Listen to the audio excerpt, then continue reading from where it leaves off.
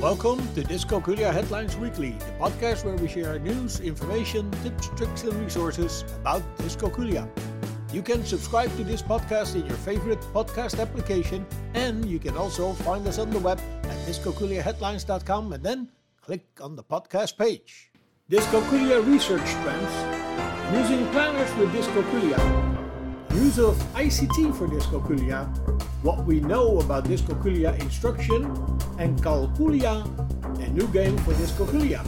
This is our podcast for week 4 in 2024. And welcome Dr. Schroeder, the founder of Dyscalculia Services, to help us review the links that we have on our website, Dyscalculia Headlines this week. Welcome, Dr. Schroeder. Always so happy to be here. Yeah, it's great that you're back because we have all this interesting new material that we posted, and we'd like to get your views on it.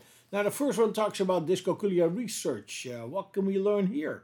Yeah, this is about trends. Interesting research done by a group of scientists from Indonesia, Surabaya, and other locations. And they have used databases to review how many documents and research about dyscalculia was published from 2017 through 2022. And one of the large databases by Elsevier, Scopus, was used by them.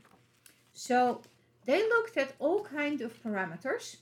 And for instance, they realized that there was a little bit of fluctuation over the years and that in this time period there was a spike in 2019.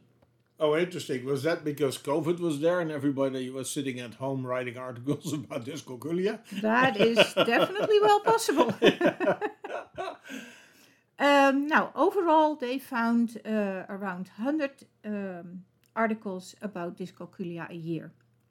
And when you look at other things related to dyscalculia, the picture is different. For example, they looked at how many lectures at conferences, conference letters, articles, and they all listed that. Now, when you look at the countries most involved, you'll see that the United States has most of the articles. However, also Italy is very close, and then Germany and the UK. Now, this, of course, can also be related to the size of the academic field in the US, which is obviously larger than in those other countries. Right, because they didn't do like a count per capita. It's like total. Right, exactly. Right. And they looked at the Journal of Learning Disabilities. Okay. They had a lot of articles. Right. And then they also looked at which journals had the most citations, and that happened to be Developmental Cognitive Neuroscience. Okay. So that's one of the journals I really like to read also. Uh-huh. Okay. So they compared a lot of trends, also what was written about, and therapy, obviously. So very interesting to do this. It's an interesting study, yeah. And all the way from bibliography. Indonesia. Huh? Yeah. Wow. Well, our next link is about planners with dyscalculia. Now, don't we all use digital planners now? Yeah, well, pen and paper works good for me also. Although I have apps also, the Notion app and other digital things. So this YouTube video here is from Rosie, and the YouTube channel is called Rosie Planners. Okay. Now, she named. explains how she plans and how she works with planners. Now, she has, and that is an important thing here, she has both ADHD and dyscalculia. So she is a very good day and week planner, but she cannot handle longer term planning. And that is pretty typical for people with ADHD and dyscalculia. So it's really great to have her open up about this.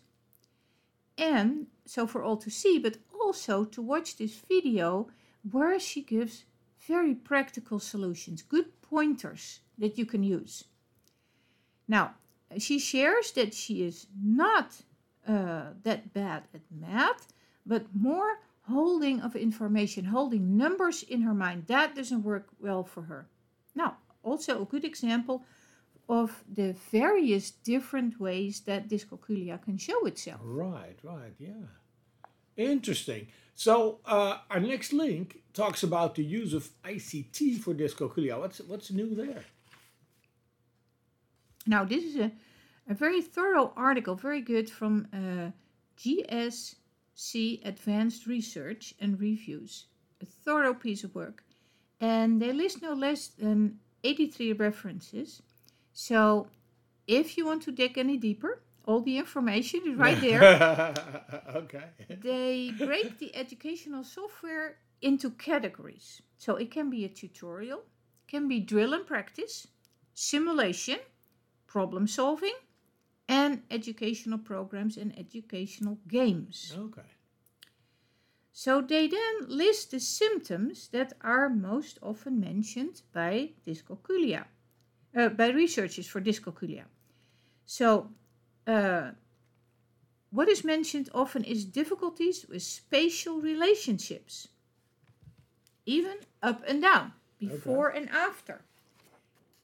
Then disturbances or issues in motor and visual perception, which you, for example, need for grouping objects. Some have speech and vocabulary problems. Problems with concepts of direction and time. That is something we very often see here in our practice also.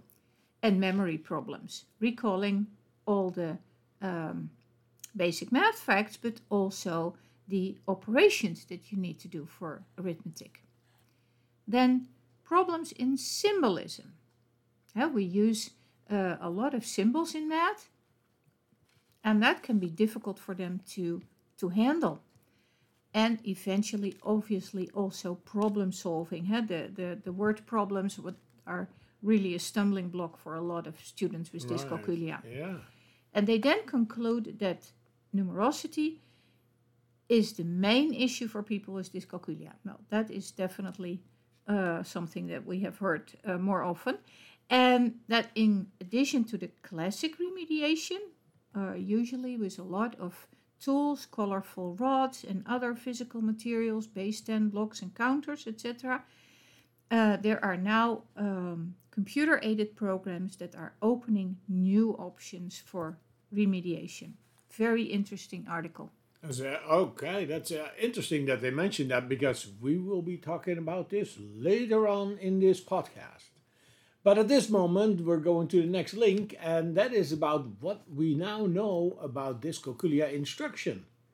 Yeah, this is a video around an hour from Daniel Ansari, which he did several years ago at the Patan conference, and that's in Pennsylvania. It stands for Pennsylvania Training and Technical Assistance Network, and they have a lot of conferences, and this one was about what we know about the intervention for dyscalculia.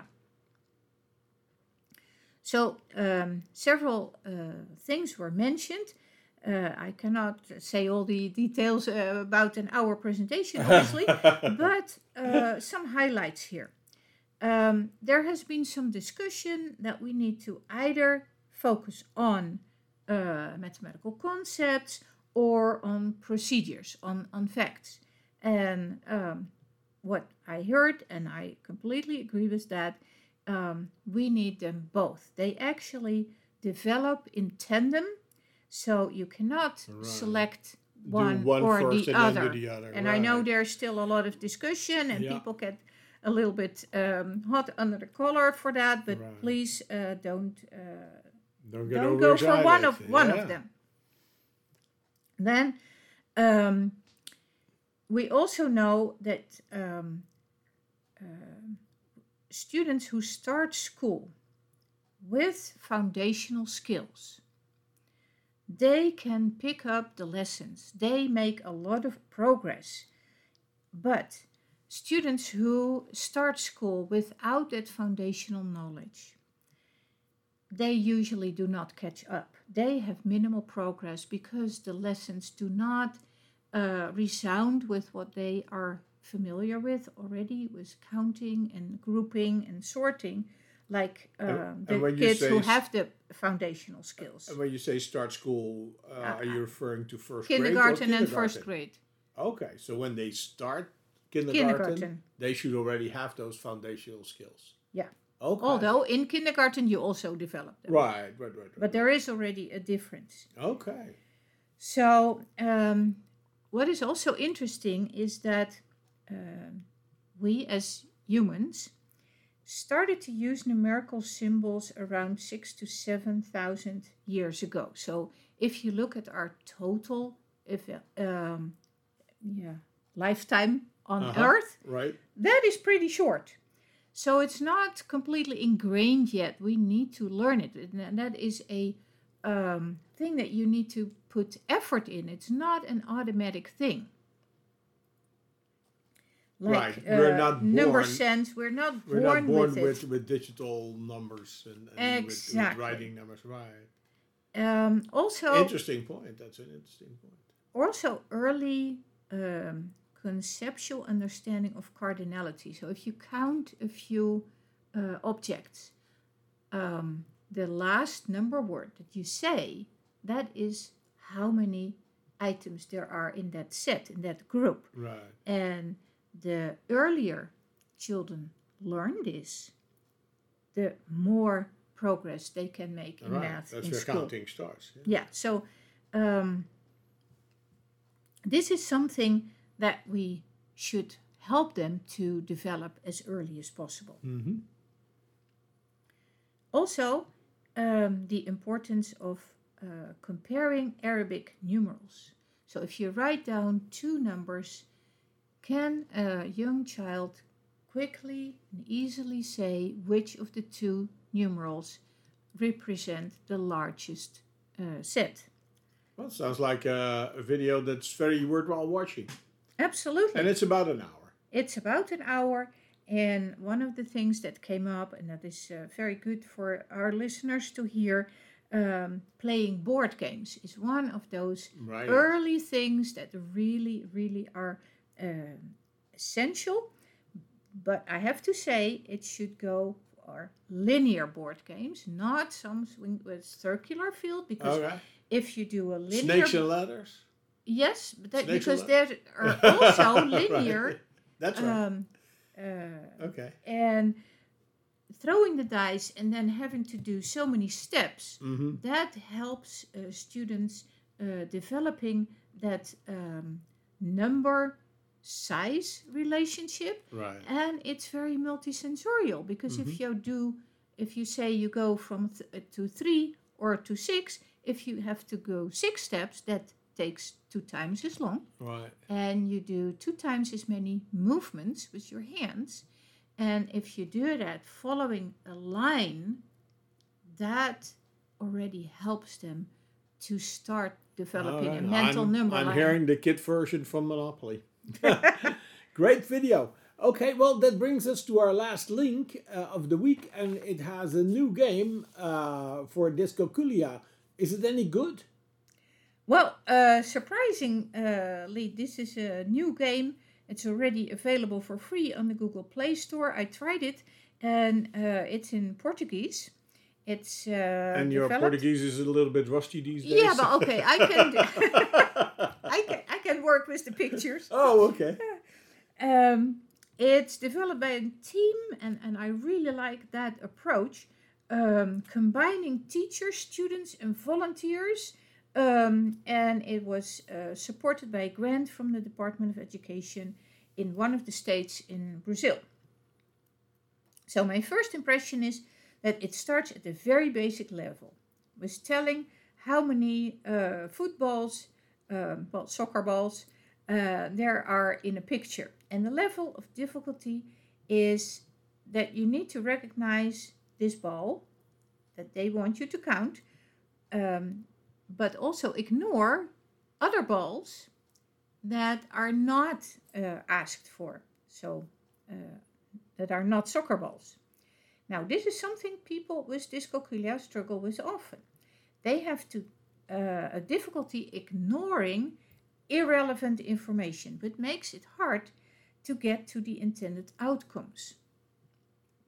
It's a nice development, and I'm happy that there are not only games in English, but now in Portuguese. We have some games in Spanish already, and I cannot completely judge this, obviously, No. but not being fluent in Portuguese, but it looks really attractive. Okay. Well, thank you, Dr. Schroeder, for your insights. We hope to see you again next week. Dr. Schroeder, the founder of DyscalculiaServices.com. You can follow her all over the interwebs, Twitter, Facebook, Instagram, Pinterest, Flipboard. She's everywhere. So we encourage you to go and look at those. Dyscalculia Headlines Weekly is a production from Dyscalculiaheadlines.com. You can find us on the web at Dyscalculiaheadlines.com, and we are on Twitter at DyscalculiaHead. You can also find us on Facebook. We have a board on Pinterest and on Flipboard. Search for Dyscalculia Headlines or follow the links on our webpage. You can send your questions, comments and contributions to communications@Dyscalculiaheadlines.com, and we may even discuss it in one of our upcoming podcasts. We hope this was useful for you, and until next week, you can count on us.